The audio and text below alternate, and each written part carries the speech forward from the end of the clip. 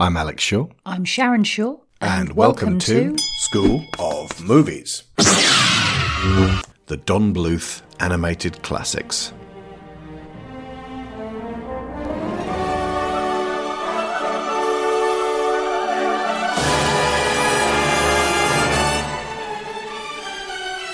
This is a commissioned show sponsored by Matthew A. Siebert. And we were originally asked to just cover one of these films, but since all three are someone's absolute favourite, and they're also all fairly light, I decided a triple bill would best serve this body of work. With us, unusually, is Kat Essman, one of our top-tier Patreon sponsors who previously guested on our Red Dwarf Season 5 episode, who got very excited when she heard we were covering these. Hello, Kat. Hello.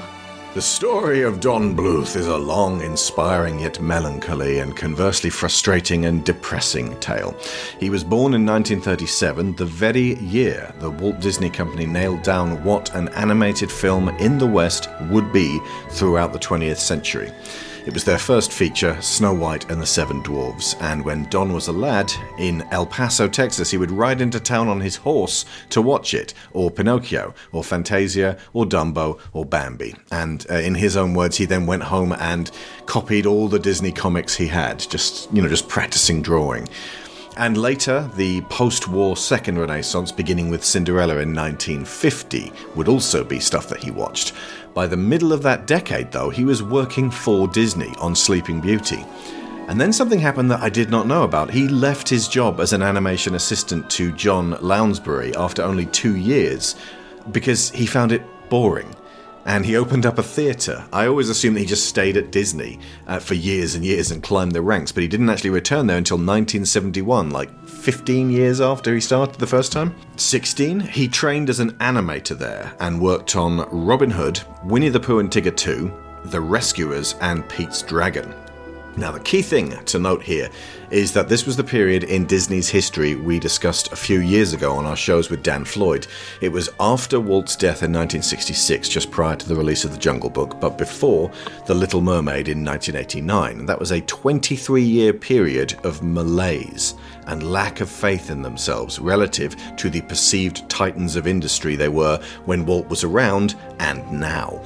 If you watch the documentary Waking Sleeping Beauty, where Don is mentioned, you'll see an animation staff happy to goof around acting like school kids being left to their own devices on a day their teacher is ill.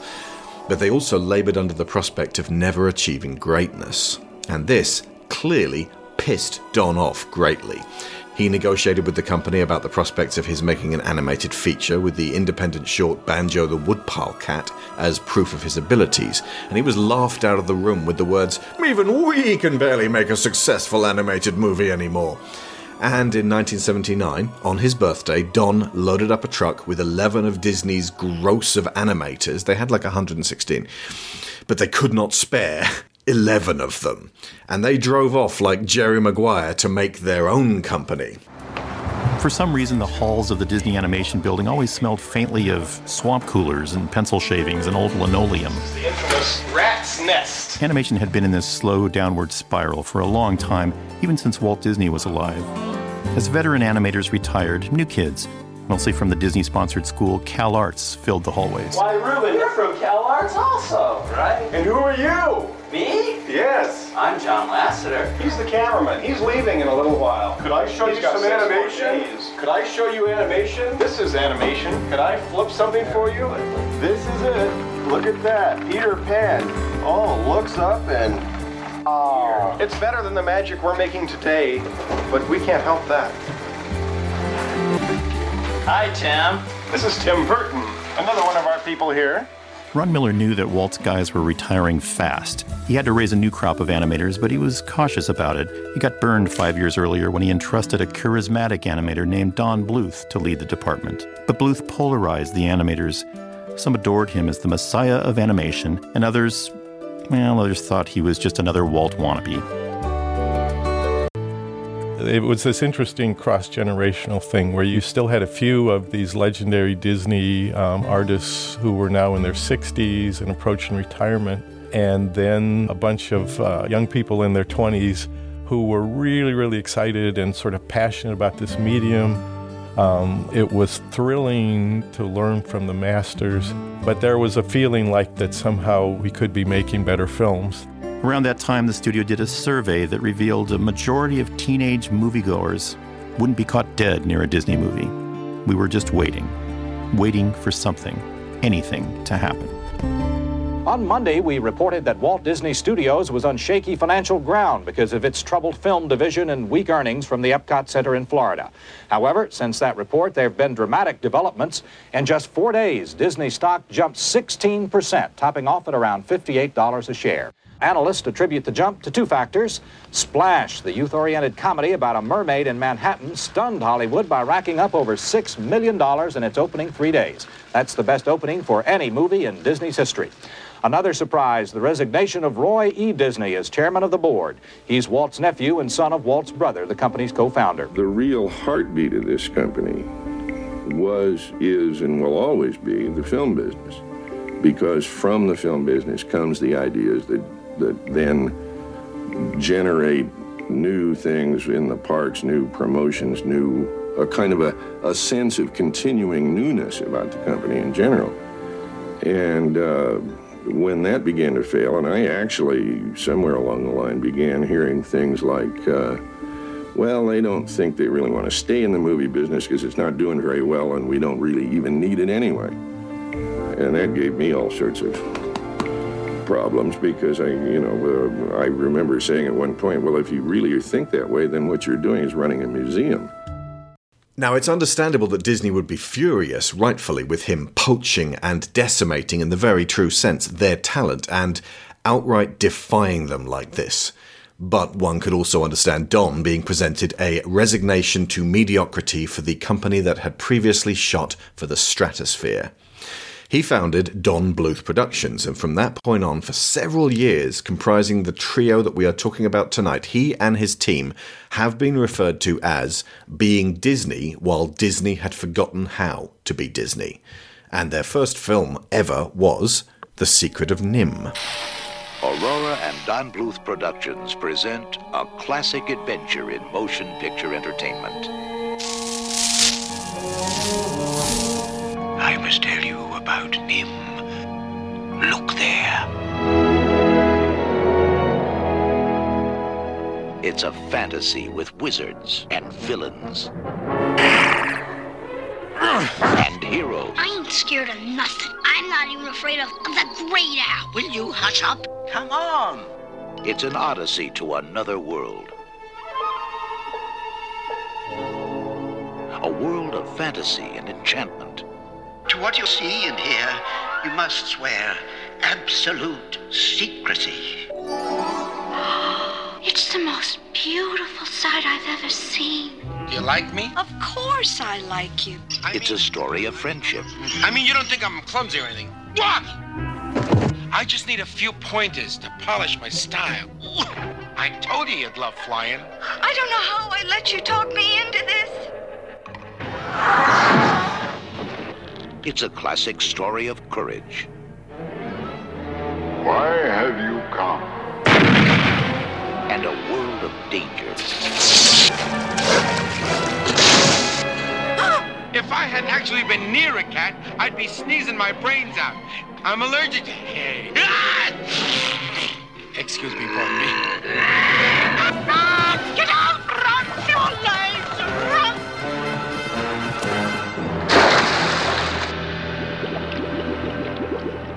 Where courage is rewarded. Oh, thank you. A motion picture for everyone to share. Oh, the poor turkey fell down. I'm not a turkey. Big no, buzzard, stop. where's our mother? Get down with her. You better tell her. Discover the secret of NIMH and rediscover the child in us all.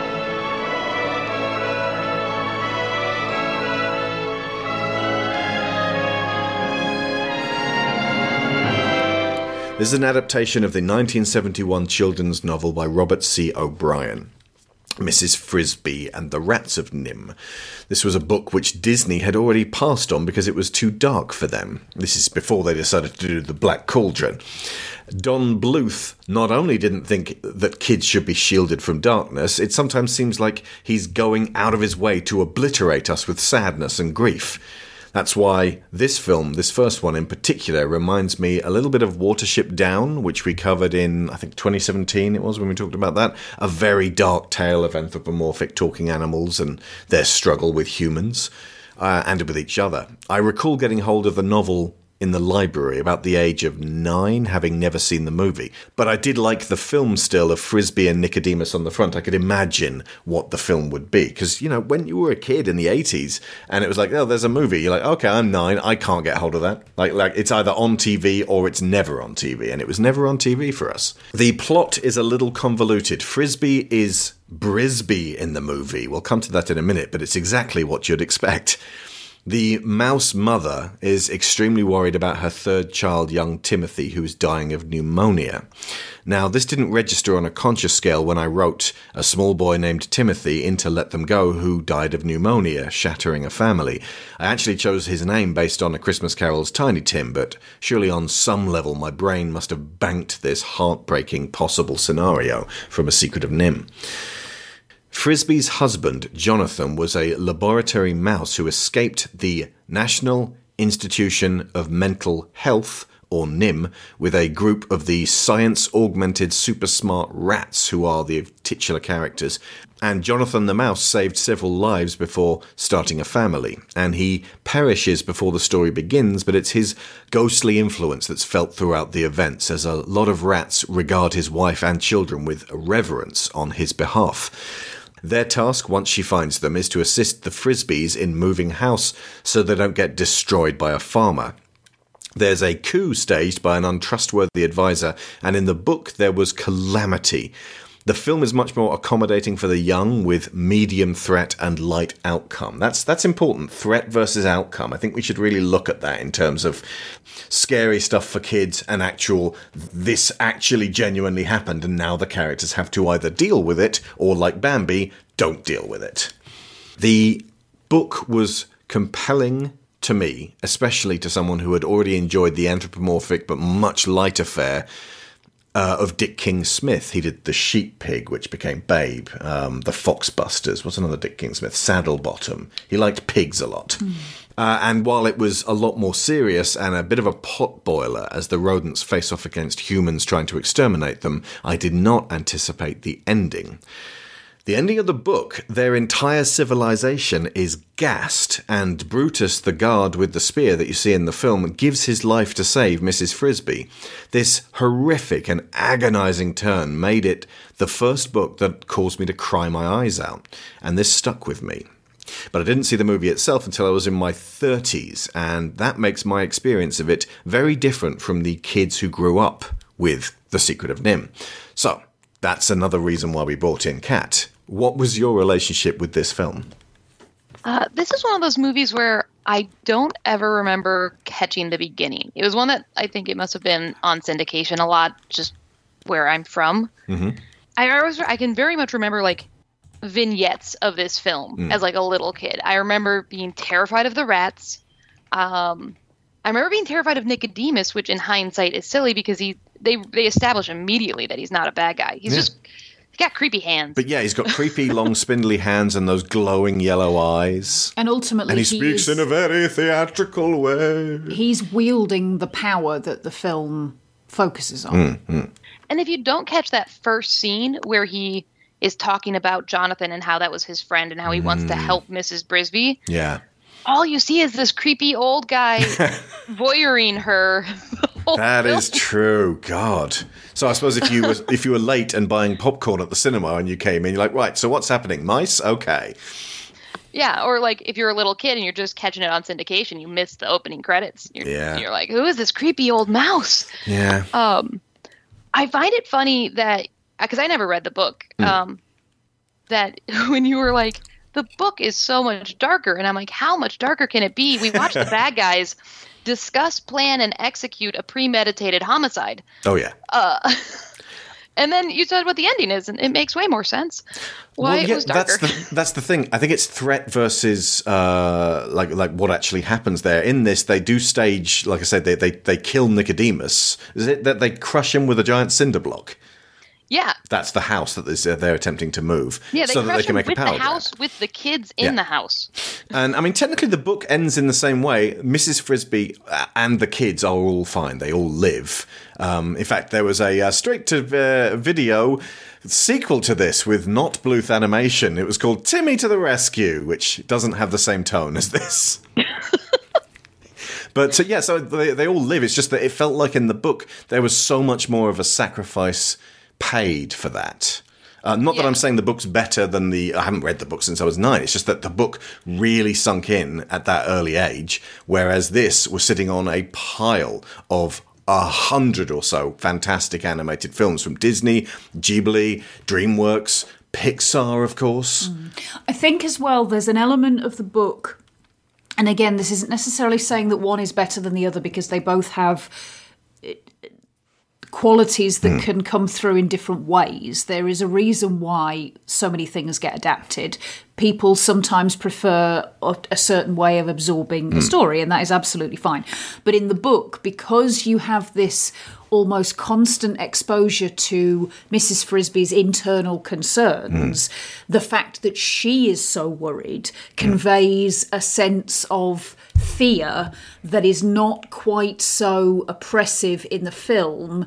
There is a different kind of fear, which is these rats all look terrifying. Yeah. Yeah, and I definitely think like the fear that I saw as a kid versus like as an adult is completely different. Like rewatching this with the eyes of a 33-year-old, very different experience. Because like as a kid, the rats are scary. The cat is one of the scariest animated cats.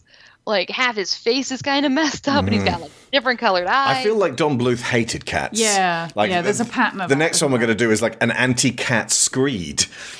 And we had cats as kids, and I remember always like feeling bad about having cats when we would watch these movies because the cats are always bad guys. See, the cat I had as a kid was totally the kind of cat that would eat Mrs. Frisby, so that was fine. Well, this was the cat, dog, and mouse era that I spoke of on those Disney shows, where if you made a film for kids, you were probably Disney, and it was probably going to have dogs in it, or mice in it, or cats in it. And they just bounced between those species until they found the Little Mermaid. More on that later. But it was just what you did. And no one really wanted to work outside that. And the various competitors to Disney that weren't the Bluth company did not succeed. There were definitely a couple, like, you know, I remember The Water Babies is a semi-animated, and it has, like, it's bookended with live action. Yeah, a lot of the films that I remember watching that were for that age group when I was much younger tended to be the rotoscoped part live action. Things like The Water Babies, like you said, Dot and the Kangaroo. Rankin Bass made a whole bunch. Yeah. The Last Unicorn, one of our previous shows you should definitely listen to, along with Flight of Dragons and But I would Hobbit never films. have called them Disney competitors. They weren't on the same track. Ralph Bakshi with his disgusting back catalogue and Lord of the Rings, and it was that he was basically making indie films that were animated. Yeah. But it feels like, to a degree, Don never managed to pull himself all the way out of the cat, dog, and mouse era. And when he did, and he focused entirely on humans, one, like with Anastasia, that actually is probably worth talking about as well. We might do that for an after-school special at one point. It succeeded, but with Titan AE, it was like, this is not your wheelhouse, Don. And the irony being, he created Space Ace, the Laserdisc game from the same stable as Dragon's Lair. And so you'd think it would absolutely be his space to do a Buck Rogers style adventure, but people just rejected Titan AE wholesale. Maybe it's just because Star Wars had just emerged at that point. They were like, we don't want space fantasy. We specifically want Star Wars. But they also rejected Treasure Planet, which was after a very similar Star template, Wars. so. Star Wars. We don't want It's things funny 'cause- like Star Wars. We just want It's like Call of Duty. All those competitors to Call of Duty that were coming out and going, do you want to play our gun shooty game? And they were like, no, we want to play Call of Duty. We haven't got any time to play anything else. our MMORPG? No, We want to play World of Warcraft. We've only got time for one thing. Absolutely. Kat, carry on, sorry. No, it's one of those things where my husband and I watched the movies together, so some of the notes are his. And when I was like, we're doing Don Bluth, he was like, Titan AE. He was so pumped. And I was like, no, we're not doing that one, honey. I know it's your favorite. Oh, now I want to do that in an after-school club just for him. I'm going to put a maybe on that one because it is noteworthy. But the soundtrack's great. Yeah, one of the things that I really like about Don Bluth animation, and I rediscover this every time I sit down with one of them, is that sparkly, shiny kind of magic that gets infused there. It's not in that era of Disney as much by any means, but it's definitely in all of these films that we're talking about. It's that kind of like magical sparks and then the shining light bouncing off of gold on the little there's like a little jewel in this, and it makes it feel like, you know, hush up now, we're about to watch something magical. And one of the things that detracts from that is the tone shifts. Sharon, please talk to us about tone shifts across the board. I have a theory about what Don Bluth is doing wrong in a lot of his stuff. Not wrong for everyone, but wrong if you want to get a mass audience. So his thing about stop babying the kids, they need to be exposed to things that are sad and upsetting, is absolutely on the money in principle. Yeah, it's like he's talking about Illumination at that point, who deliberately go out of their way to not allow much pain into their movies. Indeed. But there's a balance, and a lot of it is going to depend on what age group of children you're trying to sell the movie to, because the bottom line is you're not trying to sell this movie to the kids. You're trying to sell this movie to their parents, and the vast majority of parents do not want their kids exposed to sadness and misery, certainly not in environments that they can't control. You're with them for an hour and 20 minutes. I got to live with them. Exactly. And what a kid's movie is, or it certainly was in those days, was something that you could put on to occupy them, not make them sad, not make them try to encompass the miseries of the world. And Behold the miseries of the world. And also, unlike today, when the internet basically... Don't say basically. Unlike today, when the internet effectively drowns... That's just a fancy basically. No, because I need the couch word for this. Okay. Unlike today, when the internet effectively drowns children in the outside world and makes it impossible for them to keep it away once they've crossed a certain threshold, back in those days, parents had a lot more say in how quickly their kids were exposed to trauma and sadness and unhappiness and the level to which that was going to be controlled. Meanwhile, they were like, go outside and play in the neighbourhood, be back at 6 before it gets dark, you might want to go play on the railway lines. Oh, I'm not saying there weren't flaws to this approach, believe me. It's the streetlights. When the streetlights came on, you had to go home. Yes. There you go. And if you saw some dead dogs on the way home, well, honey, that was on you. Who? But I don't disagree with Bluth in principle on that. What I do think is that he didn't know how to transition from the sadness he wanted to put in his films and the darkness that he operated in to the lightness and fluffiness that I'm willing to bet his producers insisted that he include. And there are numerous occasions I vote that we make him fluffier by 10%. Well, indeed. There are numerous occasions throughout his movies where he slaloms from one to the other, and the turns are so sharp. They're like hairpin turns. Absolutely. And really, very young children, which is what these kids are. Yeah, they skew young. Which is what these movies are fairly squarely marketed towards, cannot keep up with those turns. They could, but I feel like more savvy young kids would be weirdly unsettled by it, but not be able to put a finger on why. That makes sense. If they were very self-aware, they'd go, why are they laughing now? The thing that just happened was not funny at all. It was sad. And it's like, I don't know, take it up with Bambi. But... Wait, there's a scene take it where... with Bambi's dad. Yes. Oh, yeah. where she thought she'd lost the medicine when they're running from the cat, and she's just sitting in it's this kind of grayscale, like the lighting, because she's inside. Yeah. Is kind of grayed out, and she's just sitting there sobbing because she lost the medicine to save her kid. And then in comes Dom DeLuise to yuck it up. Yeah, that crow. Is he a crow, Jeremy? Yeah. He's like, hey, I'm your animal companion. I hope you like the Cowardly Lion, because that's what I'm going to be doing in all of these films. It's fine. He's kind of a welcome. He made me wish that John Candy was playing most of his roles, though. But as well as the sparkly shiny, I also noticed that the moon is always massive in Don Bluth films. Like, he goes out of his way to make it huge, which ties him in very neatly with Amblin later on, because obviously Spielberg wants the moon to be huge as well. But he wasn't with Spielberg at this point yet. And as well as not being able to handle slaloming in tone, because this guy was an artist who definitely had darkness in there and wanted to put it forwards, but he was making products that had to be marketed, and that's where it kind of fell down. It's so clear if you look at the amount of times he has had to start companies, close companies, declare bankruptcy, start another company with the same name in it.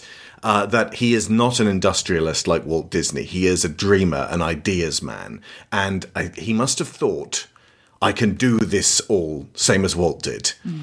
There's something else he can't do anywhere near as well as Walt, and that is storytelling. He's a great animator, and like you said, he comes up with some great ideas, but he goes from A to J to Z. Potentially because of all that slaloming and not really being able to just focus it. Like, the premise for this film is so straightforward. Mrs. Brisby's son, her youngest, weakest son, is very sick with pneumonia. This is something that every parent can relate to when their kid gets sick, going, is this going to be a really bad one? And every kid who's ever gotten sick before, which is all of us, has often thought, am I dying? Is this what death is? But at least, like, if you see as a kid the mom is very scared and concerned, that's a really powerful way to just get momentum in your movie. And it feels like he's trying to just kind of throw blocks in the way of that momentum with the funny stuff and like everything about the Rats of Nim and all of their sort of backstory. I'm like, this is kind of fascinating. Feels like we should have started the movie with that rather than it being a mystery. And that would have actually kind of defied the book to a degree. But another thing is, like, if we'd known who Jonathan was, we can then feel that absence with Mrs. Brisby as opposed to being told that she misses him. Yeah. There's also the fact that the film brings in a much more magical element that the book does not have, and that takes up a lot of real estate in what is a short film. Yeah. Again, watching it as an adult was kind of eye-opening in that, like, the day after I turned 18, my dad died. Oh. And so watching Mrs.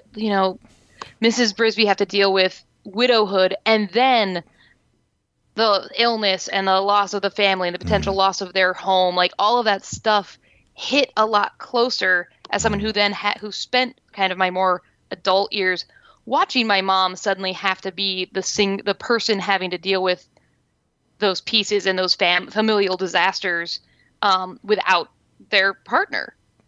And especially in that first year or so after Dad died, all of us went to college. It was like a month later and we all had to go to college.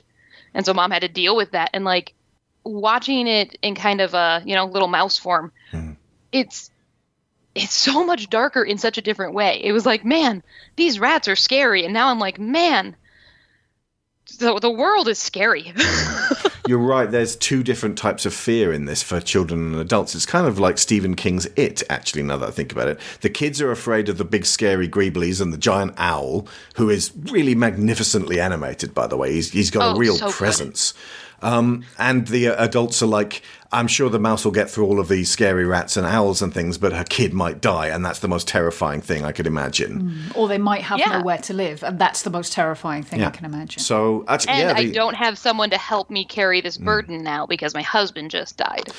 I feel like this could do with a remake, but if it did what it was doing effectively, it would also get slammed by critics. There were critics who were just going, this doesn't have the weight of the book, or this has too much weight, this is not child-friendly fare.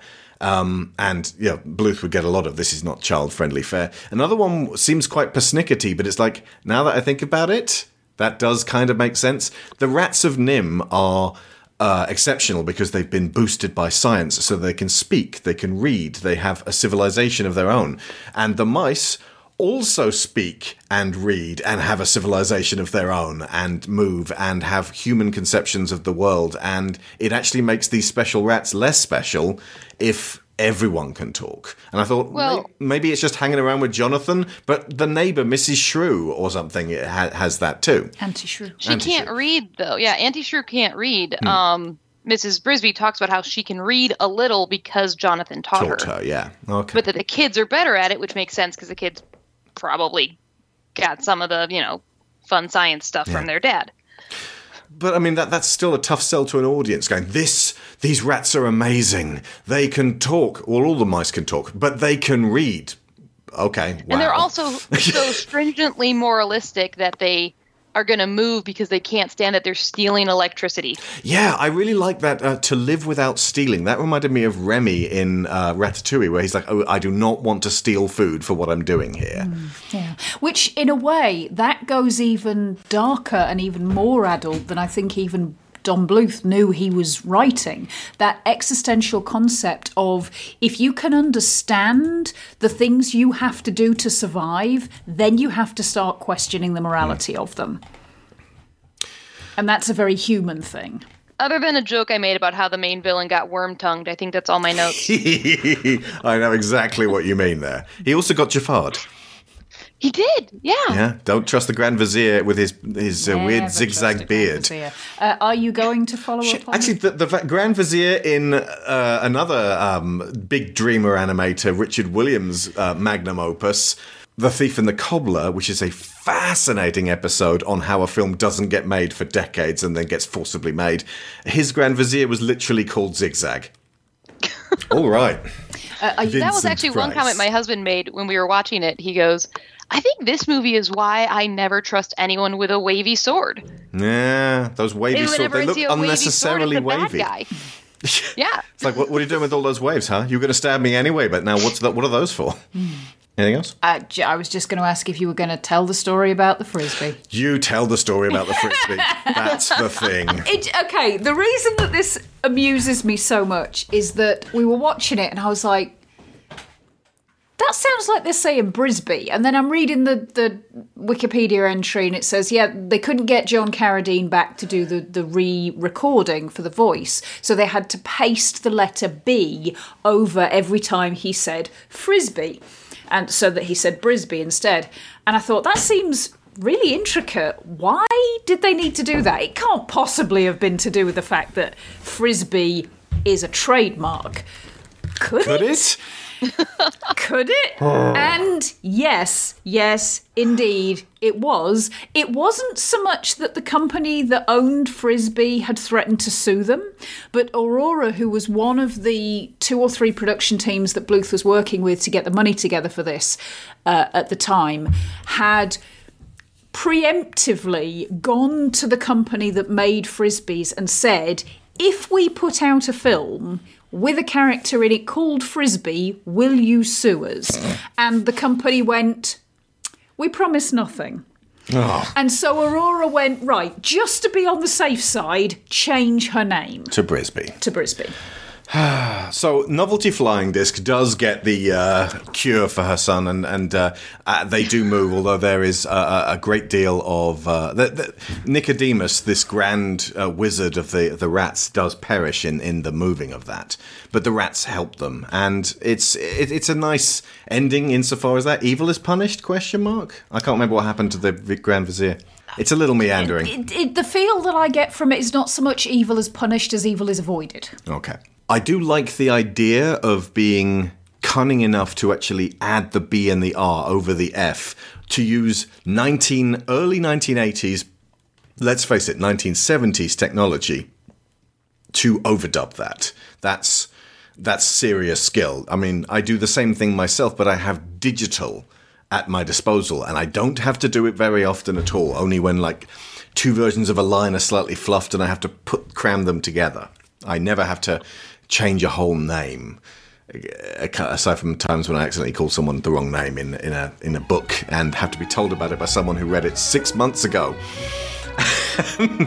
Okay, so An American Tail. This holiday season, Universal Pictures brings you a very special motion picture experience. The first animated feature film presented by Steven Spielberg. An American Tale.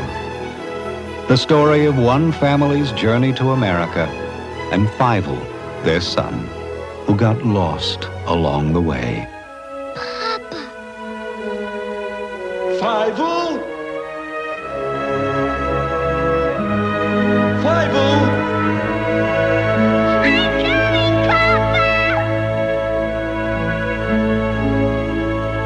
An American Tale, a Don Bluth film.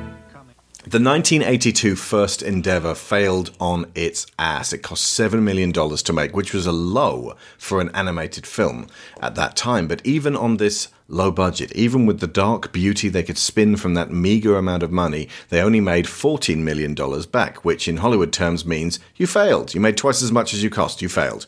For perspective, Disney spent $12 million on The Fox and Hound, which was the last film that Bluth had worked with them on, and when it released in 1981, a year before The Rat picture, it made $63 million, nearly 5 times as much at the box office as Secret of NIMH. And that film was considered something of a failure. The Rescuers, which NIMH most resembles, cost the same $7.5 million in 1977 and made $169 million. An astonishing success and absolute proof that with the right marketing and execution, mass audiences will flock to a mouse picture. Up against $14 million box office for The Secret of NIMH. Like, the one that he was making in 82, he was technically going to be courting the same audiences. And I don't really know why they didn't turn up in droves for this one. Was it just that The Rescuers was really cute, as well as being sad and melancholy? I would imagine there's an element of that. The music, they would have been able to play that on trailers, and also Don Bluth doesn't know how to market. That is true. Sadly, Don Bluth Productions had to file for bankruptcy, so Don is down but not out. He forms a new company called The Bluth Group. Makes friends... This sounds oddly like the Goof Troop. He makes friends with Steven Spielberg, which is no mean feat. And in 1986, arguably the most important man in Hollywood at the time helped to bankroll An American Tail. This is a parable dealing with the experiences of late 19th century immigrants in New York City through the lens of a family of Jewish mice, the Mauskowitz family, fleeing the Ukrainian city of Shotska during the culling of the Jewish populations there by the Cossacks, who in this case are accompanied by a bunch of Cossack cats, dead set on a final solution for the mice. It's bone-chilling, folks. They managed to reach New York City in 1885, but Fievel, the young mouse boy, is lost overboard on the ship, and the parents and sister must accept that he is definitely dead. It's a little disturbing, a little harrowing as a premise, and it doesn't sit well with the hopeful, whimsical tone of much of the rest of the movie, where we're told by a happy French pigeon to never say never again, even though it turns out that despite the lyrics of a self-deluded sing-song on board the ship accompanied by mice of Irish and Sicilian extraction, it turns out there are cats in America. Ah, so we returned. We saw some fish. Fish? Lucky you didn't see some cats. Cats! Gatto? Katzen! Cats! I didn't see any cats. Won't it be nice to get to America where we don't have to worry about cats anymore? There are no cats in America. But back home in Mother Russia, our family was traveling through the snow to Minsk. Suddenly Papa saw those huge paw prints. When I heard him screaming, I fainted dead away. And I woke up an orphan. But there are no cats in America, and the streets are paved with cheese. Oh, there are no cats in America, so set your mind at ease. Non sa la cosa terribile che esiste nella patria mia. You think things were bad in Russia? You should see things in my country. The times were hard in Sicily. We had no provolone. The Don, he was a tabby with a taste for my brother Tony. When Mama went to plead for him, the Don said he would see her. We found her rosary on the ground. Poor Mamma Mia. But there are no cats in America, and the streets are paved with cheese. Oh, there are no cats in America, so set your mind at ease. Not sad, but sadder still. When I was but a lad, I lost my true love fair. A calico, he caught us by surprise. In a flash of teeth and fur, her tail was all he left of her. 'Neath the heather is where it Turalura lies. But there are no cats in America, and the streets are paved with cheese. Oh, there are no cats in America, 'cause there are no mines in America, 'cause there are no mines in America, there are no mines in America. That's why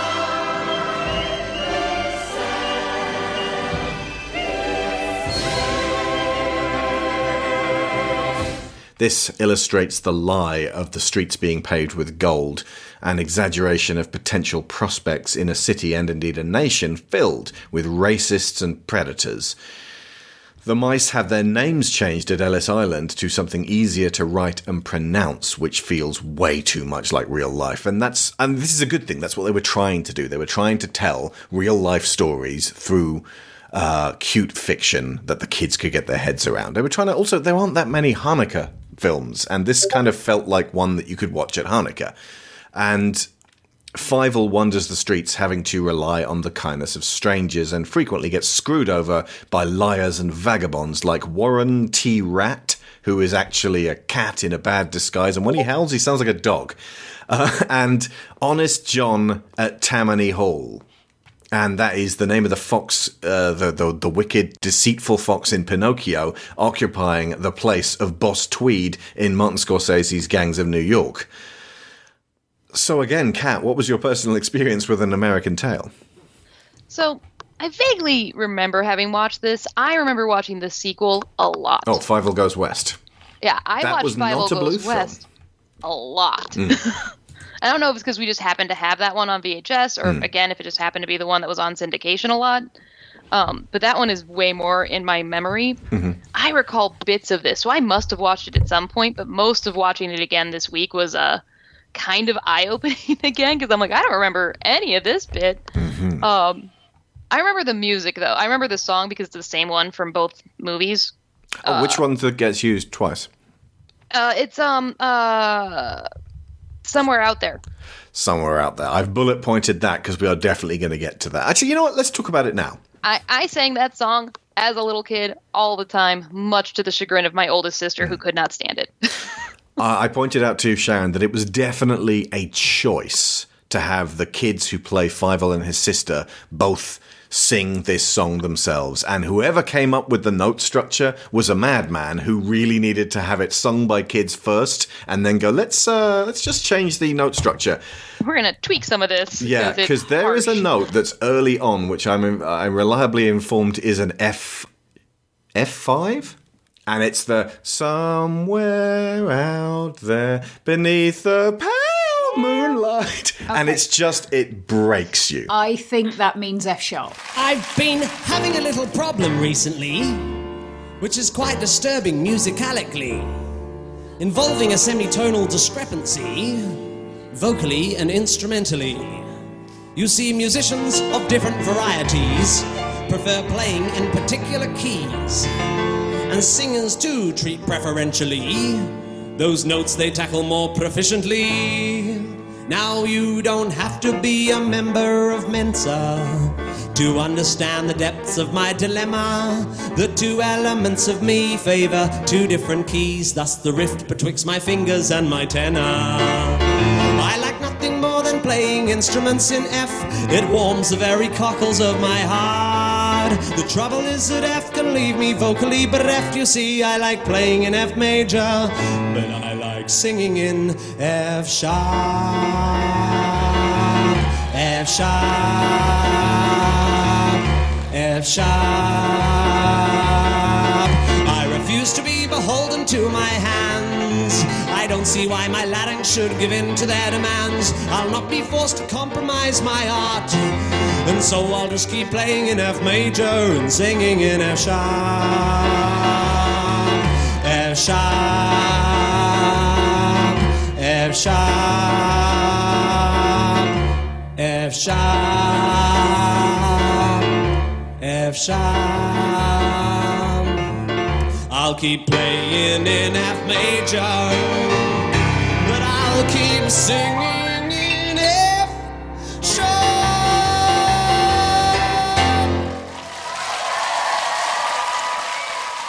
Are you sure that's F sharp? Because is F sharp, and beneath the pale moonlight. It's I think it's it's up either an an F octave. sharp or an F flat. Put it that way. Yeah, and it's a higher octave, and it's just such a weird note, and it hurts every time. But it's such a sweet, sad song. And Sharon, you said you always cry, and it might just be because of that note. Well, see, this is the thing. Like, this is the reason, or one of the reasons why Let It Go makes me cry as well, because there's a certain pitch that if I try and sing it, the music tries to come out of my eyeballs, because it's like, no, your throat doesn't have the capacity for this. Right. We're going higher. It's hard to be a mezzo-soprano in this world sometimes, you know?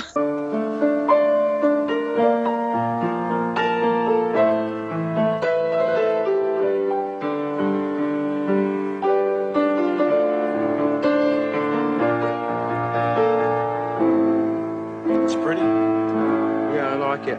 Just been fooling about with it for a few months now. Very delicate. It's a bit of a departure from the kind of thing you normally play. Yeah, well, it's part of a trilogy, really, a musical trilogy that I'm doing in D minor, which I always find is really the saddest of all keys, really. I don't know why, but it makes people weep instantly to play a... It's a horn part. It's very pretty. You know, just simple lines intertwining. You know, very much like I'm really influenced by Mozart and Bach, and it's sort of in between though. It's like a Mach piece, really. What do you call this? Well, this piece is called Lick My Love Pump. You're absolutely right, though, Kat. They did used to play this on the radio all the time. It was everywhere. Mm-hmm. It was everywhere. Wow. It was the trailer version or the credits version that was on the radio. Thankfully, they did not subject to the little kids caterwauling it out. The Linda Ronstadt and James Ingram. Right. I called that the Celine Dion and Peebo Bryson one because Disney went, we're having that. And then they had Beauty and the Beast sung in exactly the same way a few years And later. they've done it ever since, where it's like, oh, this is the big song. We're going to have pop stars do it. And That is true. The Yeah, pop Moana star had, version of Let It Go yeah. was vastly less popular Yeah. than the actual soundtrack version.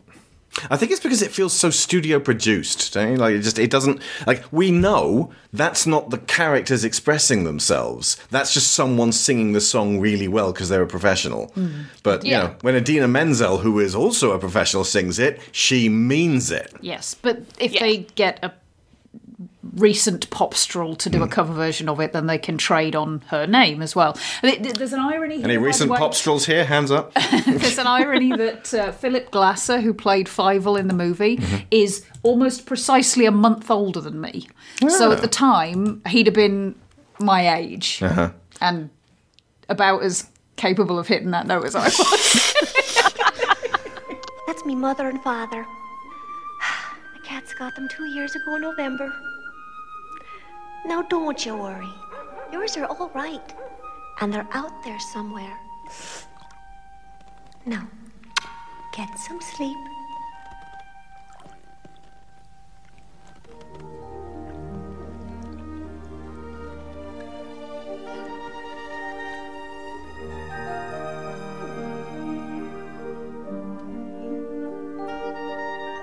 Somewhere out there beneath the pale moonlight, someone's thinking of me and loving me tonight. Somewhere out there, someone's saying a prayer that will find one another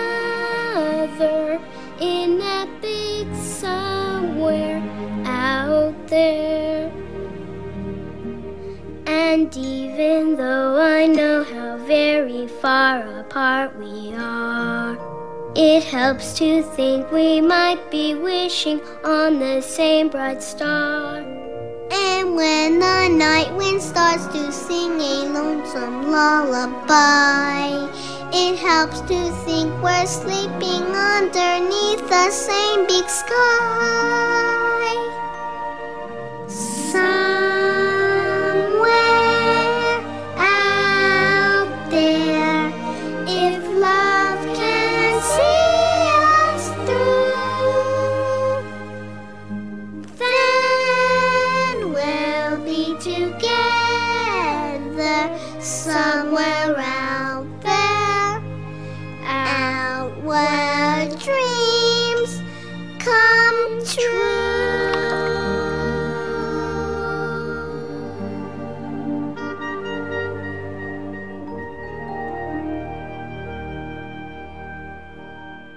No, I just think all the songs in this are great.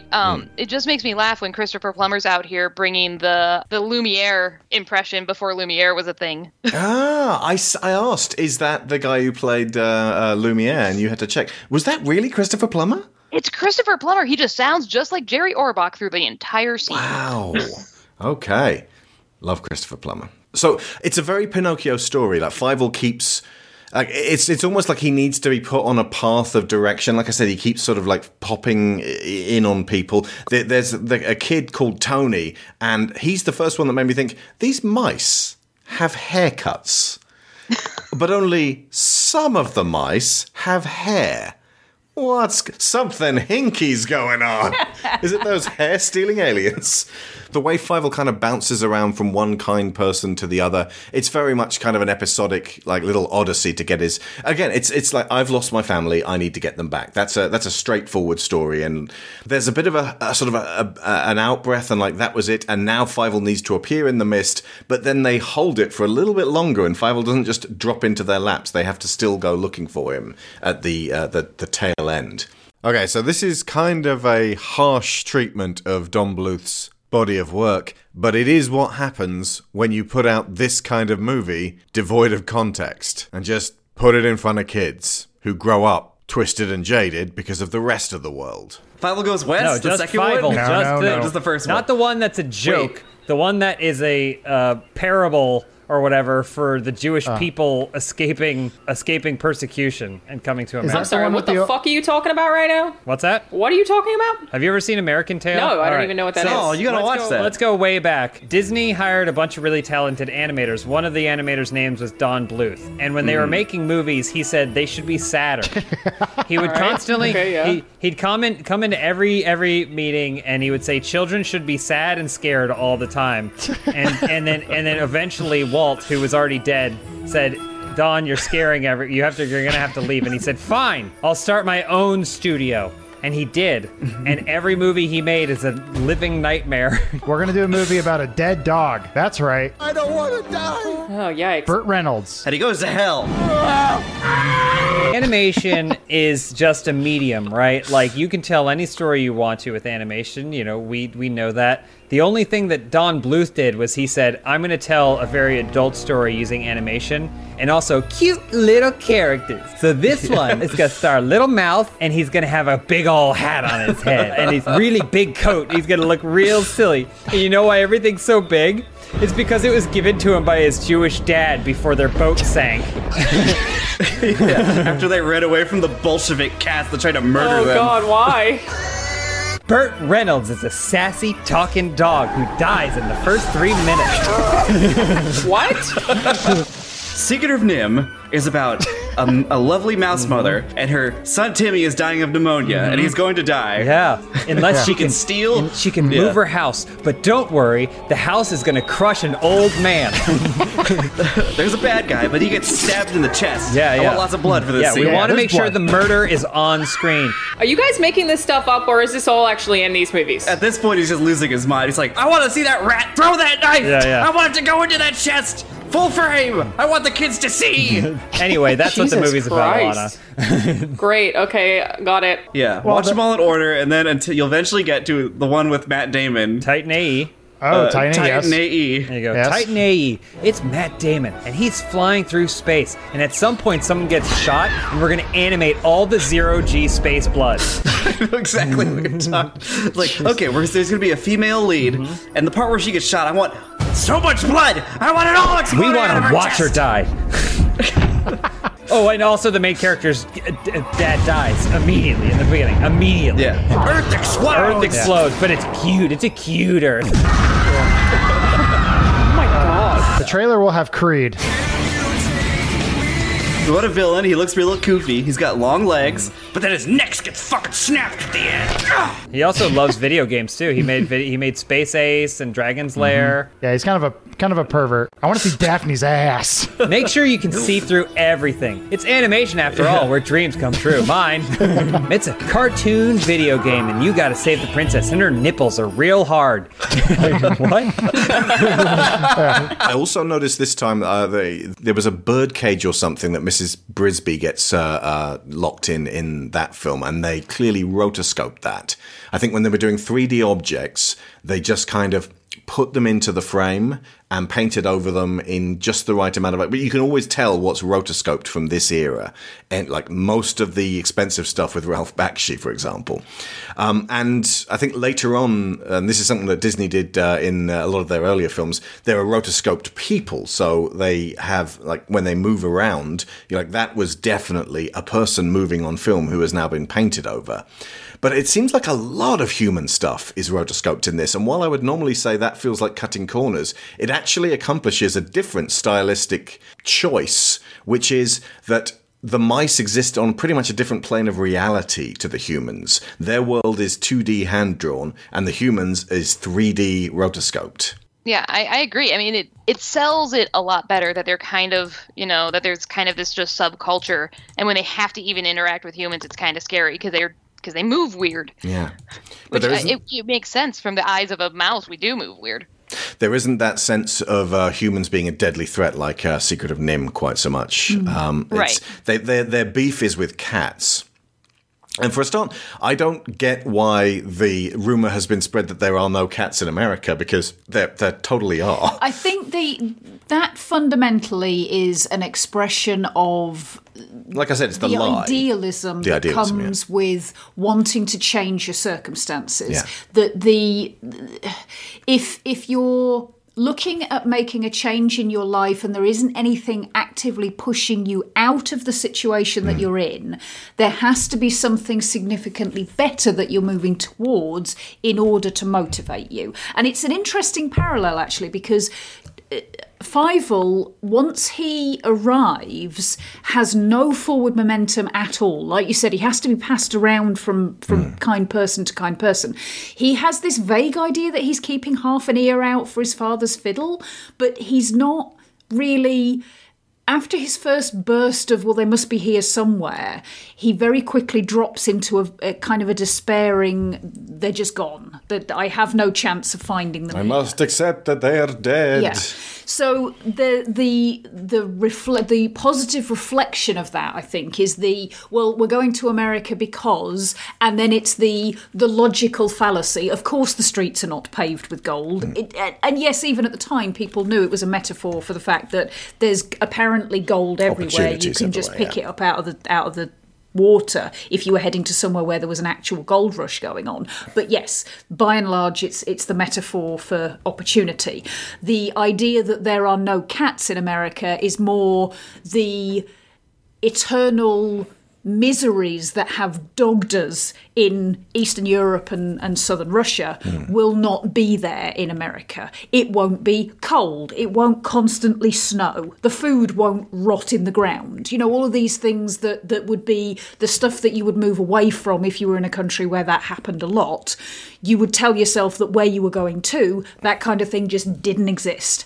There's probably going to be a shed load of other stuff, but you don't want to be thinking about that, otherwise you'll never go anywhere. It seems different now than it was in the 80s, because now your brain goes, well, just a quick jump on Google will tell you there are cats in America. Do your research. But honestly, like up until a while back, the idea of doing any kind of research, it was much more shrouded in hearsay in the 19th century. Getting things nailed down as principles was very difficult. Absolutely, and even more recently than that. I mean, my family. Yeah, now we've found getting even basic truths nailed down as principles is rather difficult with the internet.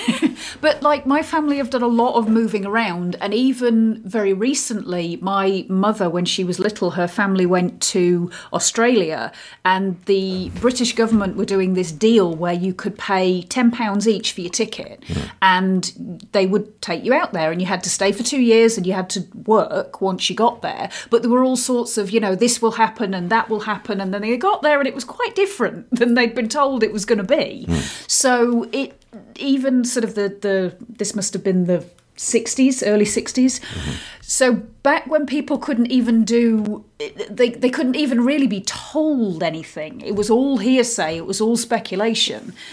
There's a throwing your lot in with fate sense to it, which I think is one of the things that appealed to Spielberg and wanting to present this story of refugees, people who were travelling long distances and giving up everything because the prospect of coming back was non-existent. It's got to be better out there because that's the direction we're headed in. And I think they did manage to convey that quite solidly. Yeah, you have to convince yourself that whatever you're leaving, wherever you're going, isn't going to have why you're running. Yeah. And that whole song, though, from an American standpoint in the year of our Lord 2022 is harsh. Yeah.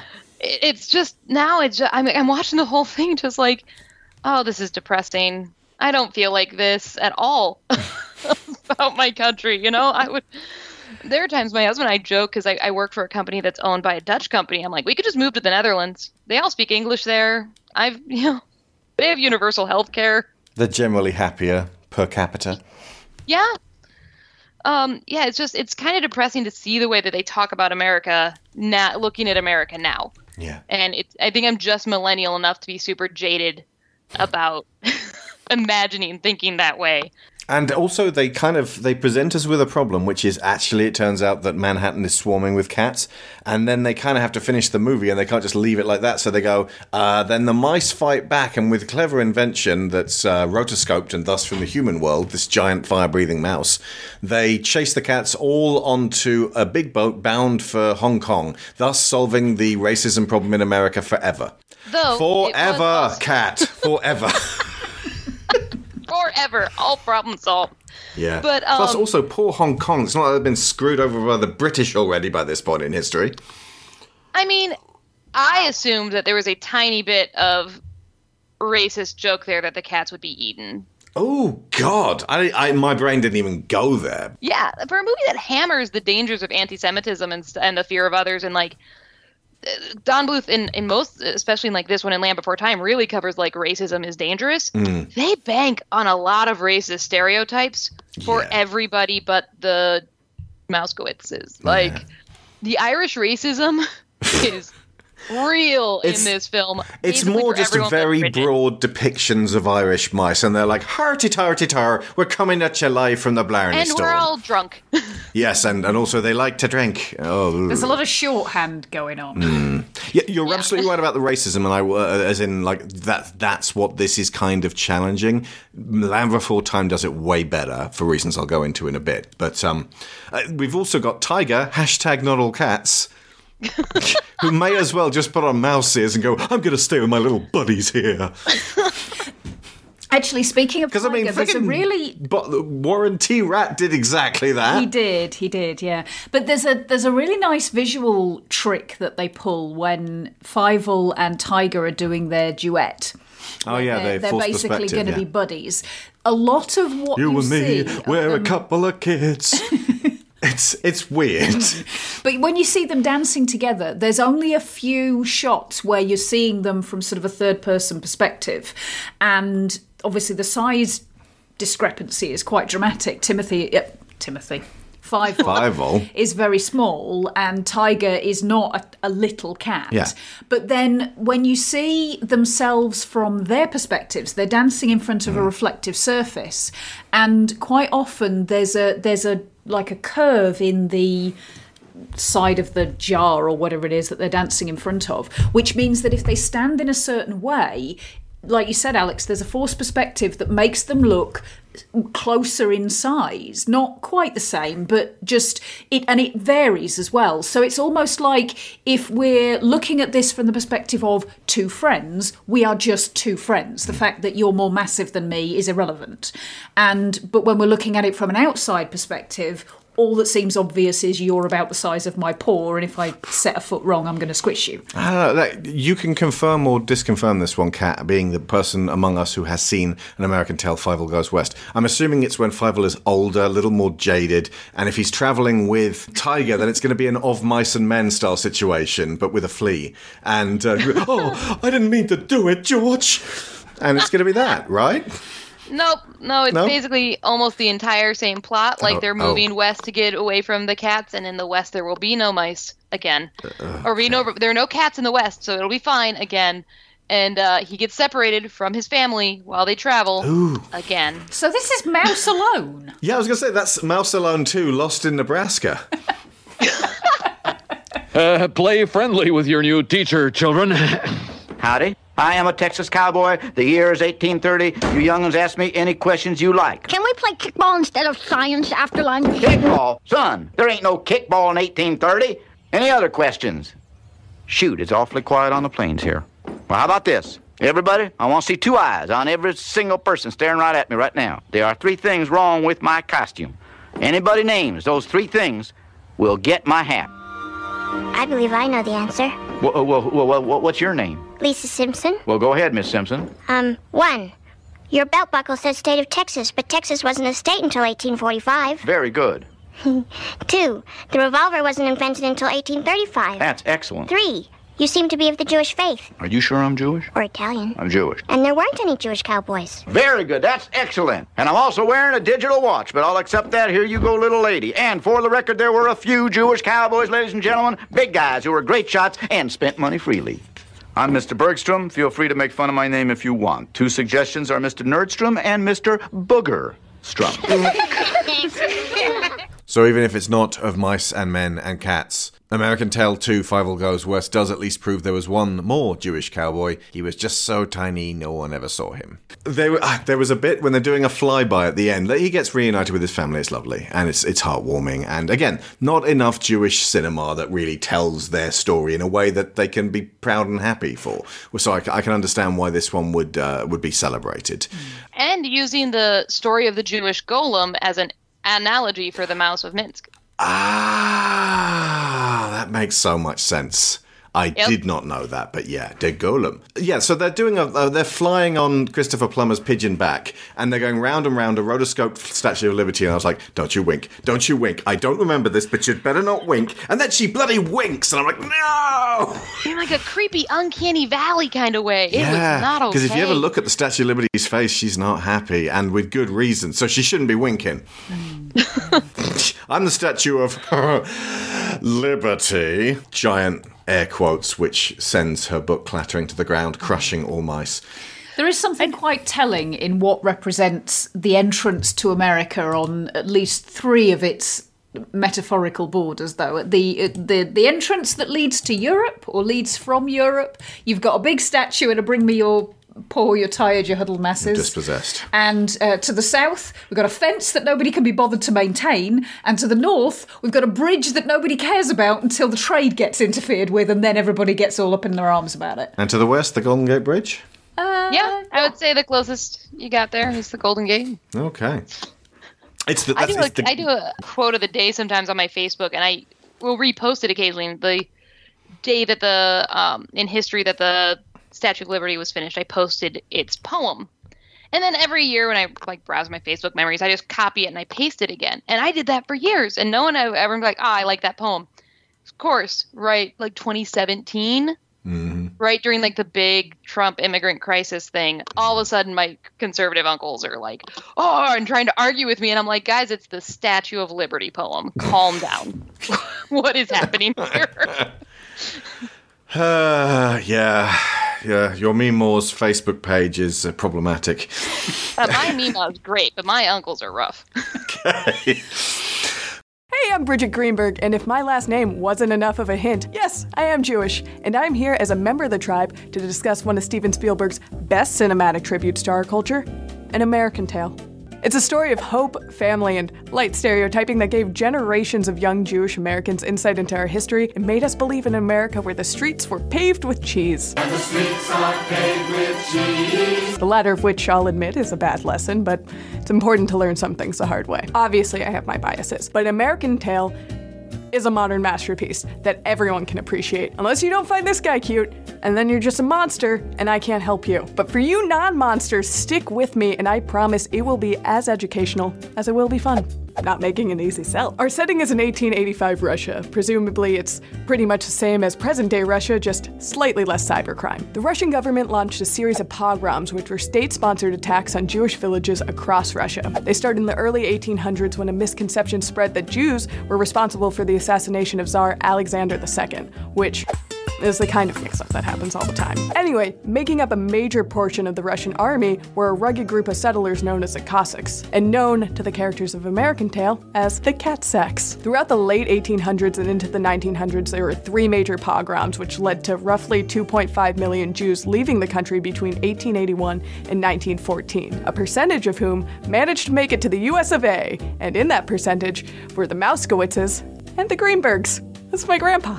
The point being, this movie is incredibly historically accurate, especially for one about a singing mouse that illegally gets into the United States via bottle. Knowing your history is important, obviously, but the people who live through it don't always want to talk about it because, and they only touched on this lightly in the history books, the past f***ing sucked. Sure, rent was probably cheaper back then, but also polio. Rehashing the past can be understandably tough for older generations, so having movies where kids can learn about their past and their culture is helpful, especially if your movies and shows tend to fall on one of 2 ends of a spectrum. We don't have a lot of stuff for kids. Maybe a couple special episodes of the Rugrats, but those felt like kind of a reach. When the Moskowitz family finally reaches America, they quickly discover the dream they were sold of an oppression-free America is not exactly reality. There are no cats in America. There are cats in America, in fact.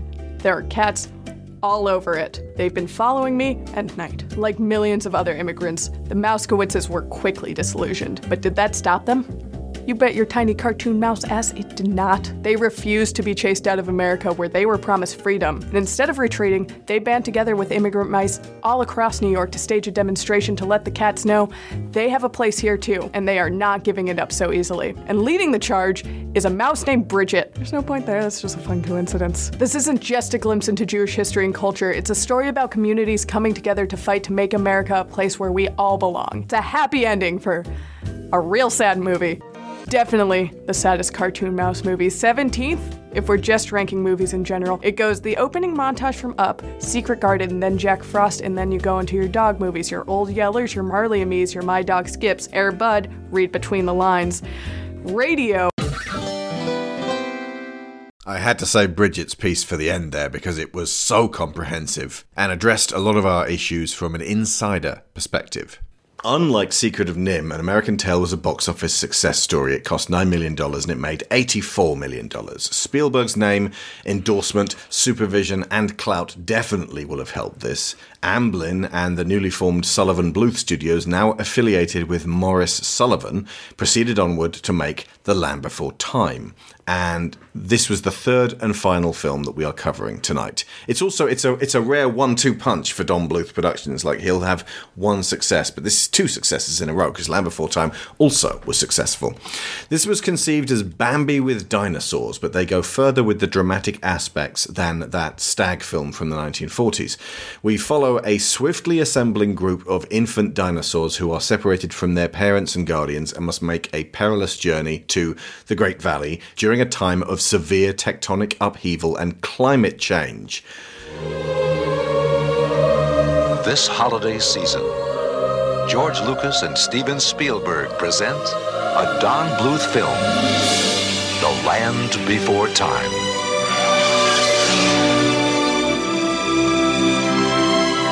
Long ago, when the Earth was new, 5 friends, lost and alone, Mother! Where are you? took an incredible journey You want to go with me? Yeah! through a land of wonder and a land of danger.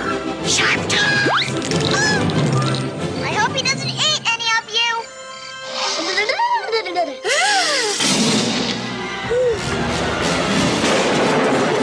Quick, this way!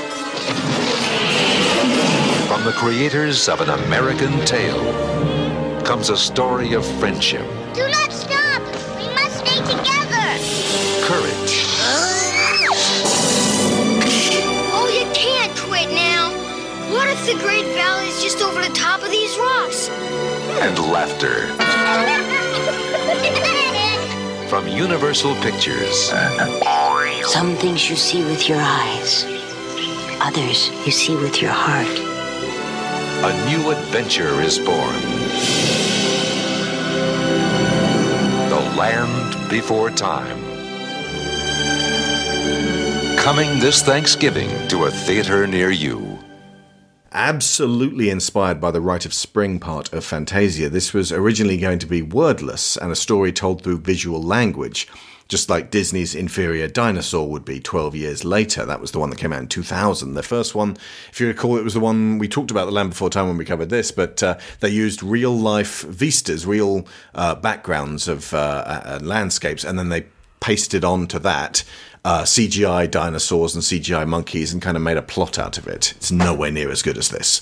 Kind of like that Lion King remake. Land Before Time became a franchise in 1994, spanning 13 straight-to-video sequels and a TV show. Jenny Nicholson watched all of those, so you should check her video on the Land Before Time series out, because we sure as doggy hell are not going to. But what the 1988 original has going for it, despite skewing, once again, very young, is a palpable sense of grief that Disney had not to date mustered in decades. As well as this, a very important message for children. All of the kids in the film are taught by their parents to not associate with other breeds of dinosaur. This is received racism, and the fact that they all overcome their differences, even though they dislike each other, well, a couple of them dislike each other to begin with, they make it to their goal at the end together, and that gives great weight to how harmful and ignorant what they were taught originally is. There is something haunting about this film as well. It grows more poignant every year. The Dinos are facing the end of their time, and the adults are unable to overcome their own prejudices and differences, and so they die in droves, while the young find a way around these insurmountable obstacles, and they hold on to not their literal parents, but an internal guiding voice that keeps them on the right path together. Their version of Earth is fragile and sweet and sad, and green fertility has become rare and precious. This film could easily bring out existential dread if you watch it now. In particular, the fact that the end of the film leans on a narration that says they found this valley and there was food for everybody forever and everything would always be wonderful. But they all went to live on a farm. You're looking at dinosaurs. You know that's not how this story ends. Yeah, no. 13 sequels is how it ends. And counting. More sequels. Like I wrote that that means joke that down. the kids who first watched Land Before Time in the theatres are 40 and showing the 14th film to their grandkids. So maybe The Land Before Time segues into an alternate universe where the dinosaurs never got wiped out. Maybe. So Disney's dinosaur? No, wait. Pixar's The Worst Dinosaur. What was it called? The Littlest Dinosaur? The Stupidest Dinosaur? The Afraidest Dinosaur? The Creepiest Dinosaur? I don't remember. The Weirdest Dinosaur? The Good Dinosaur? The Good That's Dinosaur. the one. He is all of those things. He does nothing but scream. Anyway, Kat, what was your experience like with The Land Before Time? So, to kind of build on what you said there, I was born the year this movie came out. Now So- I feel old. I remember the Pizza Hut promotions. I'd never even been to a Pizza Hut at the time. Okay, go. You get That's like exactly glove what my puppets. husband said too, because he's fairly older than me, and so he immediately was like, "I remember when this was on Pizza Hut." I'm like, Nice. So someone, I didn't just imagine it. Okay, cool. "You didn't know." In the new movie, The Land Before Time, Littlefoot, Sarah, Ducky, and Spike share an incredible journey. Along the way, they become best friends. Now we'll always be together. And now these lovable characters can be your child's friends too. With a pizza from Pizza Hut, a Land Before Time dinosaur is only 99 cents. So come to Pizza Hut. Your friends are waiting. We'll always be together. Pizza Hut, make it great. I think every kid goes through a dinosaur phase, Mm. which is why they made a million sequels to this. Yeah. To catch the next group of kids going through a dinosaur phase. Absolutely, yeah. And I made a similar joke in my notes where the line was, and they all grew up in the valley, generation after generation, telling the story of their ancestors' journey to the valley long ago. And I'm like, until the meteor strikes, they all die. Yeah. But also, don't take my word for it. You can sit through the 53 sequels. Yeah, this was one that we watched a lot. Unlike An American Tail, I distinctly remember mostly only watching the first one. We never really got into the sequels. And I remember it was one of those, we started to watch it and the soundtrack hits for when Littlefoot's mom dies. And my brain just goes, oh, I do know this soundtrack. I know this soundtrack very well because I am suddenly incredibly weepy. Yeah. James Horner really brought the thunder. He did. They started with Jerry Goldsmith on Secret of NIMH, then James Horner for American Tail, and then this. They effectively went the same route as Alien, which was Goldsmith, then Aliens was Horner, and Star Trek, which was the first film was Goldsmith, the second film was Horner. It's kind of astonishing that that's the given order you go to them in Hollywood, but the death scene in particular that is handled extremely well here. They originally, again, this was going to be wordless, and they brought in a child psychologist and said, look, can we show kids this scene? Will they be okay? And the child psychologist said yes, if the mother is not immediately forgotten and they are told that this is part of life and that she will always be with you in a way.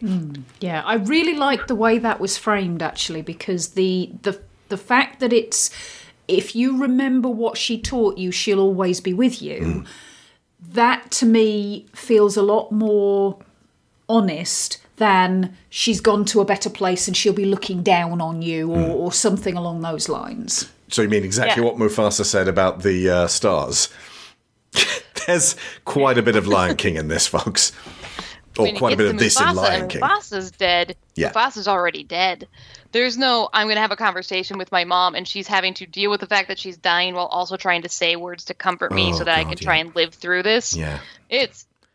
Similarly, Bambi's mum I just... remembered as a kid. Yeah, it's Bambi's mum just goes out like a light. There's no talking with him afterwards, you're right. But there are metaphors in Bambi that are supposed to convey that. It's just that there isn't the narrative tissue to tie them together. You've got the whole spring thing is new life comes from death, and that's the circle of life thing that is underpinning that kind of story. But it's so syrupy and so forced that I always reject the film at that point. Indeed, yeah. It's this sort of sharp right-angled turn out of we can't let our kids be sad for too long. We must jolly them up and make them all cheerful, and I am very familiar with people doing that now. For reference, this is Bambi.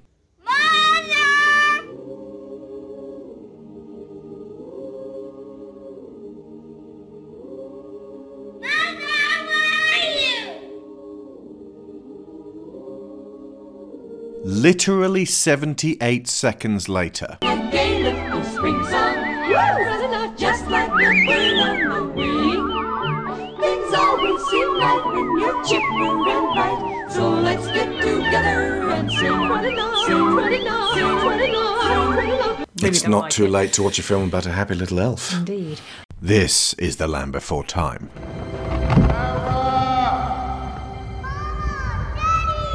Sarah was on one side of the divide. Her parents were on the other.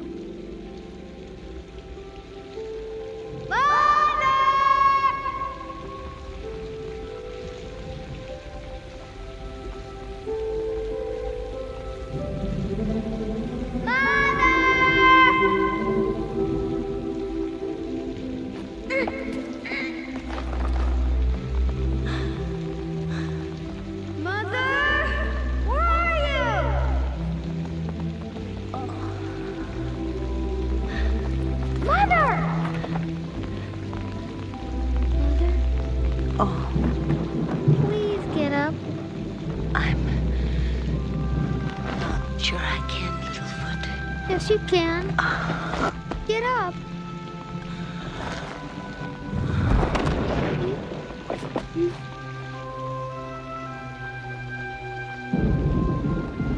Dear sweet Littlefoot, do you remember the way to the Great Valley? I guess so. But why do I have to know? You're gonna be with me. I'll be with you. Even if you can't see me. What do you mean if I can't see you? I can always see you. Littlefoot, let your heart guide you. It whispers, so listen closely.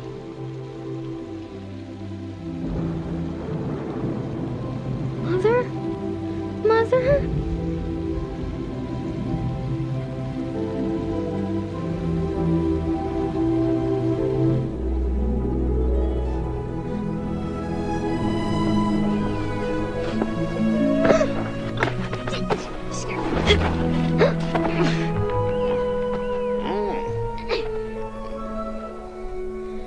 Hey. What's going on here? What's your problem? You're not hurt. It's not fair. She should have known better. That was a sharp tooth.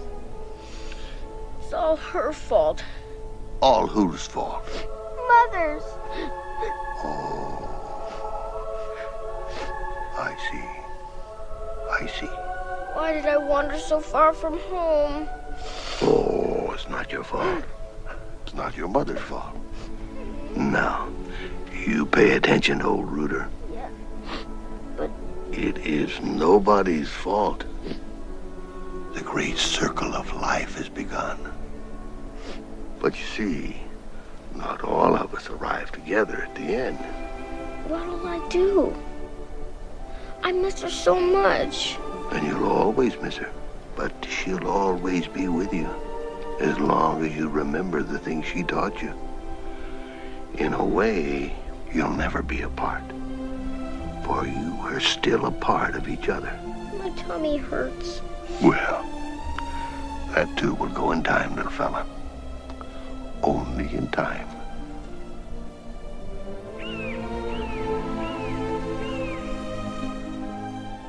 This sort of underpins what I was saying earlier about Bluth having a difficult time with tone shifts. Specifically here, the tone shift is much better and smoother and more effective, and he got somebody else to help him with it. I think if his productions suffer from anything, it's his sense of, I can do this all myself. When he's obviously been proven not to. Yeah. You have a skill set, Don. It's a great skill set, but you can't do everything. Yeah. The last films he did, Anastasia and Titan AE, were not his studio. He was effectively recruited by existing studios that wanted him to head up their projects. And I mean, I was barely technically a kid when my dad died. But what you said about like how they phrase it to kids, man, the things people say to you when a parent dies sometimes is mind-bogglingly tone deaf. It's a lot of like, oh, you know, I remember nothing led me farther. I was raised Catholic. I wasn't like a very devout Catholic, but I went to CCD and we did the church things. I hit 18, my dad died, and at least 3 people from the church goes, well, God had a plan. And I was like, well, then God can eat it because this is the worst. Immediately turns you off of religion. Like, this isn't comforting. You know, I have like 5 phrases that you always hear when you go through grief, and I avoid them whenever I have a friend who loses somebody. I always tell everyone else, I'm like, if you reach out to them, do not say you know what they're going through, because you don't. Don't say God has a plan or that it's part of a plan or these things happen. Like, just say that you have sympathy for their pain and you are there to talk if they want to talk at you.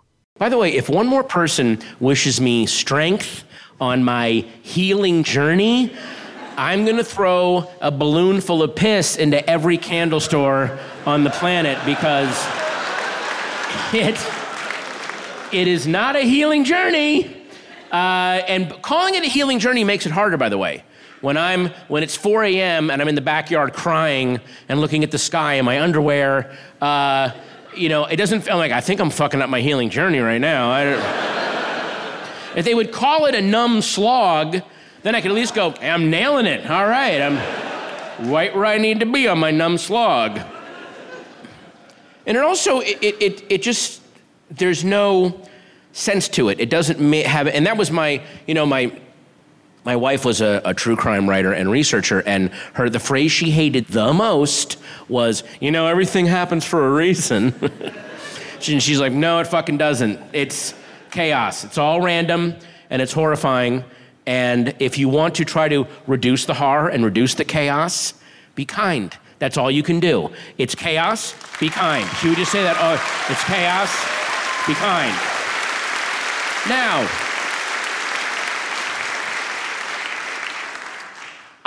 we'd have these huge philosophical arguments where I was like, I don't believe in a intelligent creator per se, but I think that there might be a lattice work of logic and meaning to the universe that maybe we're too small to see. And she was like, sweetie, it's all random, it's all chaos. It's chaos, be kind. It's chaos, be kind. And then we would go back and forth, and then she won the argument in the shittiest way possible.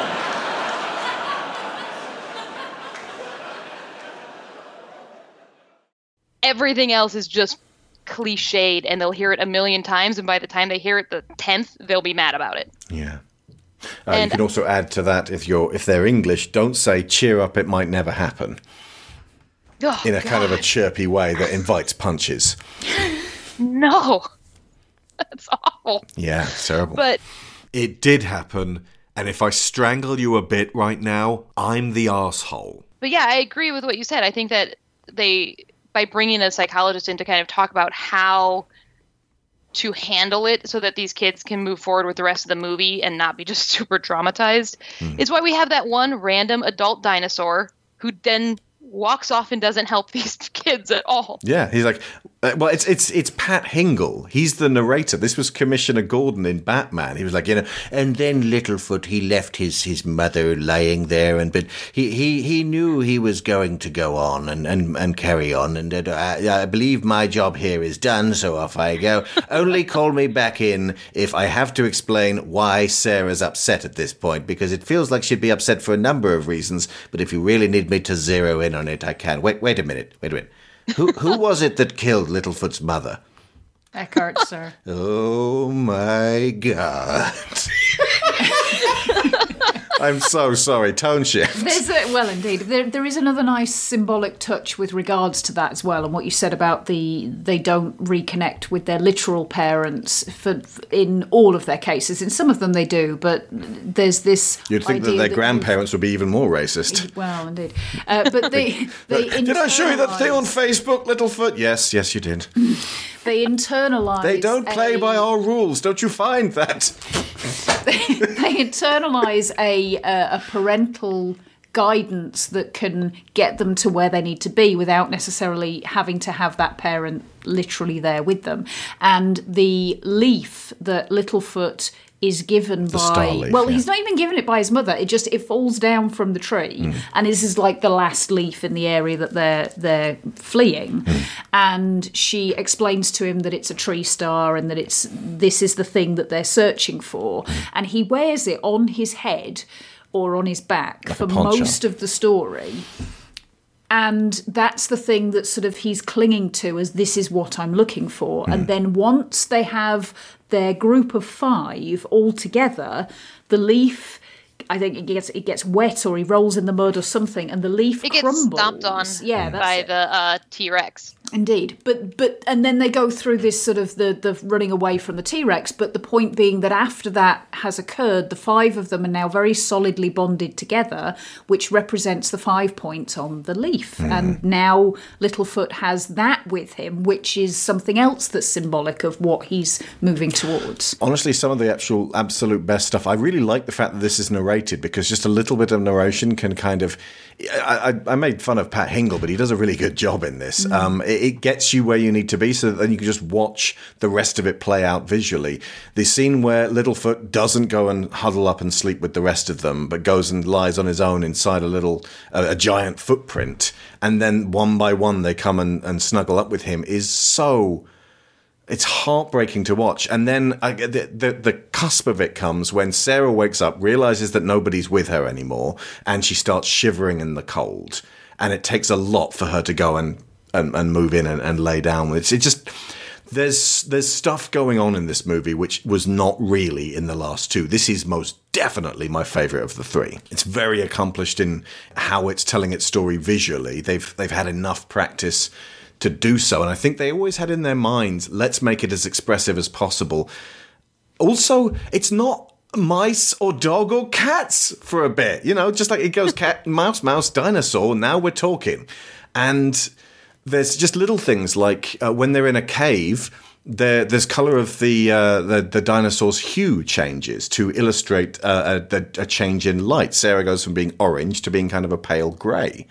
And that makes them feel more real, like they're affected by the light. It's extremely good stuff to look at there. It's also really short. It's like 69 minutes long. And I think you probably wouldn't be able to release a film now that's not quite even 70 minutes. You'd need to put at least a short at the beginning. But it fairly whips along as a result. Like it's never maudlin. And the sharp tooth, they do a really good job of conveying that it's the same one each time, because he's missing an eye, and he's just got this one big glaring red eye. So it's this one Rex that's just making their lives miserable. And it's frightening and weirdly acrobatic for a dinosaur of that size as well. It's like leaping on the mother. Well, and unlike Secret of NIMH and a little bit, an American Tail's kind of like the middle ground. Like, the T-Rex is just doing what T-Rexes do. Yeah, it's an animal. Like, he's just trying to eat.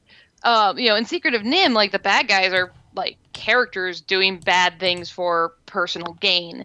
And a little bit in An American Tail, like, they're cats and cats are going to eat mice, but also there's there's some machinations and stuff. And in Land Before Time, the bad guy is just the environment. Like, it's just the world is trying to kill these little kids. I think that's why they're able to kind of keep it so tight, and the story is so much more interesting. It's because you're not having to try and like shoehorn in a villain. It's just watching these people go through a journey and exist in this kind of scary, hostile world.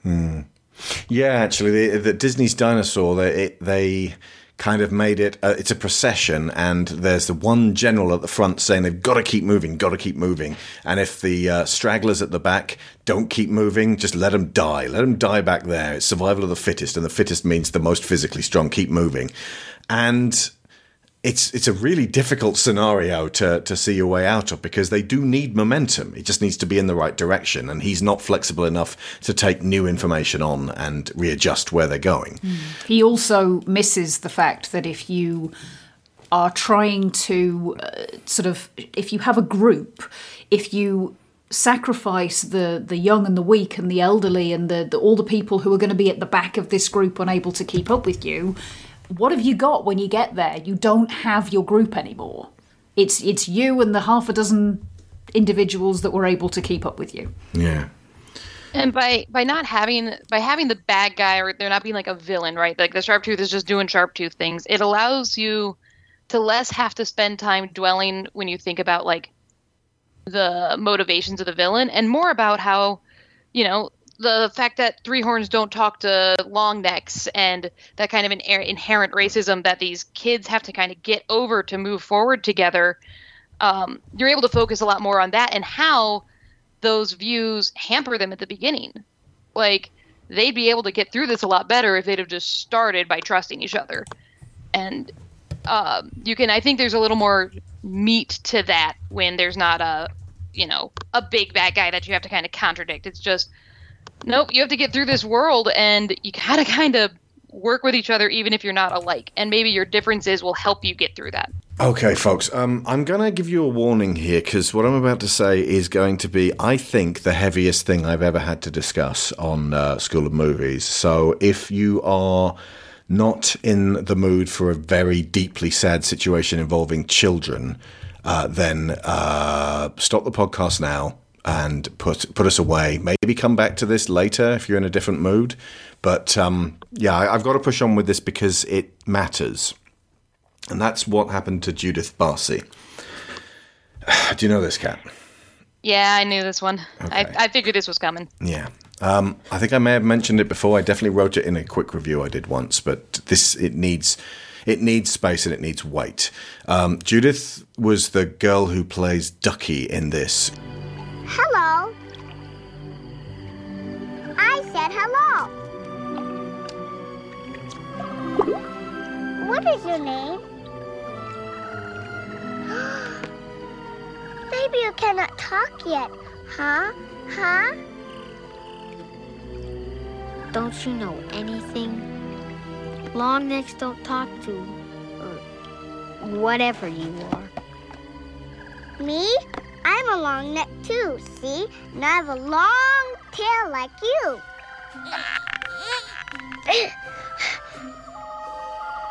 All right. I'm not a long neck. I'm a big mouth. But I am all alone. I lost my family in the big earthshake. You want to go with me? Yeah! Oh, oh, yes. I do. All right, come on. But you'll have to keep up. I will keep up. I will. Where are we going? To the Great Valley. I'm not going to stop until I find my grandparents. Do you think my family went to the Great Valley too? Huh? Maybe. My mother said it's where all the herds were going. Oh, I hope. My name's Littlefoot. Mine is Ducky. Yep, that is what it is. Yep.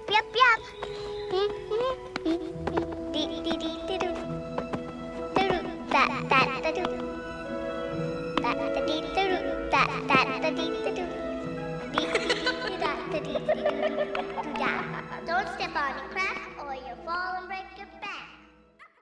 She was the lead little girl in All Dogs Go to Heaven, which we also watched today just to remind ourselves what it was like and whether the tone shifts were worse in that than they were in the others. It's way worse. And she died under very tragic circumstances during the tail end of production of The Land Before Time, and they dedicated All Dogs Go to Heaven to her a year after. But she's a little girl searching for her family in All Dogs, and she's like, praying for a good mom and dad to come and help her. And her actual family situation was horrendous. Maria Barsi began preparing her daughter. I'm just going to read off of Wikipedia on this one. Maria Barsi began preparing her daughter to become an actress when Judith was 5. So she was born in 78. That would have been like 83. So it's one of those you're going to be an actress situations where she was just kind of shunted into the position. And, if a kid really, really wants to be an actress and you want to give them those opportunities, that's great. I don't know whether that was the case with Judith here. By the time she started 4th grade, Barsi was earning an estimated $100,000 per year, which helped her family buy a 3-bedroom house in West Hills, Los Angeles. As she was short for her age, she began receiving hormone injections at UCLA to encourage her growth. Her petiteness led casting directors to cast her as children that were younger than her actual age. As Barsi's career succeeded, her father, Joseph, an alcoholic, became increasingly angry and would routinely threaten to kill himself, his wife, and his daughter. His drinking led to 3 arrests for drunk driving. In December 1986, so same year as, or just a month after American Tail launched, Maria reported his threats and physical violence towards her to the police. After the police found no physical signs of abuse, she decided not to press charges against him. Remember that bit, folks, for the rest of your lives. After the incident with the police, Joseph reportedly stopped drinking but continued to threaten Maria and Judith. His various threats included cutting their throats as well as burning down the house. He also repeatedly hid a telegram informing Maria that a relative in Hungary had died in an attempt to prevent her from leaving the United States with Judith, clearly fearing that they would never come back to him. The physical violence continued, with Barsi telling a friend that her father threw pots and pans at her, resulting in a nosebleed. As a result of her abuse, Barsi began gaining weight and developed compulsive behaviors such as plucking out her eyelashes and pulling out her cat's whiskers. In May 1988, after breaking down in front of her agent, Ruth Hansen, Barsi was taken by Maria to a child psychologist who identified severe physical and emotional abuse and reported her findings to Child Protective Services. Remember that for the rest of your life, folks. The investigation was dropped after Maria assured the caseworker that she intended to begin divorce proceedings against Joseph. The investigation was dropped, and that she and Judith were going to move into a Panorama City apartment she had recently rented as a daytime haven from Joseph. Maria's friends urged her to follow through with the plan, but she hesitated due to her fear of losing the family home and belongings. Remember that, folks, for the rest of your lives. On July 28, 1988, the LA Times reported that 3 people were found dead in an apparent murder-suicide. I originally read the details at this point, but I'm going to spare you the specificity. Barsi and her mother were buried in Forest Lawn Memorial Park in adjoining plots.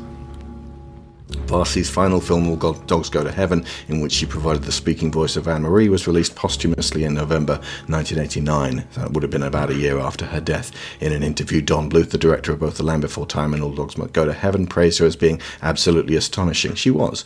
She understood verbal direction even for the most sophisticated situations. Bluth stated he intended to feature her exclusively in his future productions. The closing credits song, Love Survives, was dedicated to her memory. That's one of the things that pissed me off the most about All Dogs Go to Heaven, is it ends in this remarkably solemn way, with the dog actually going to a serious heaven as opposed to the goofball heaven he first starts in, and it should have been kept mysterious. And then he goes, why is everyone so sad? And it's fucking Burt Reynolds, and he starts some ragtime music, and I'm like, fucking hell, dude, a child has been murdered. Can we just not for a bit?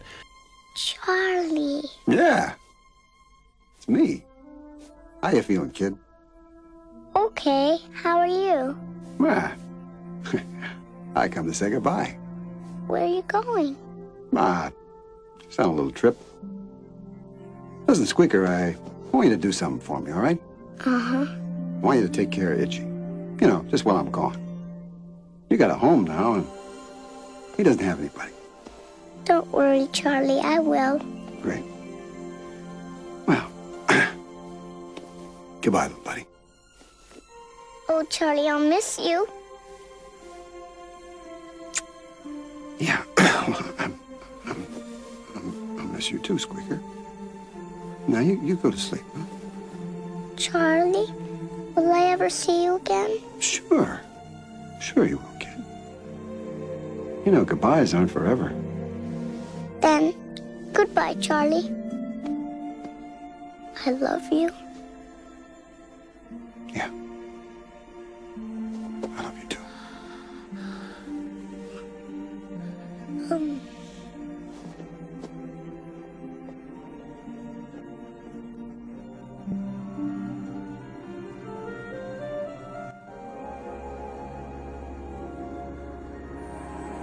Charlie, come home.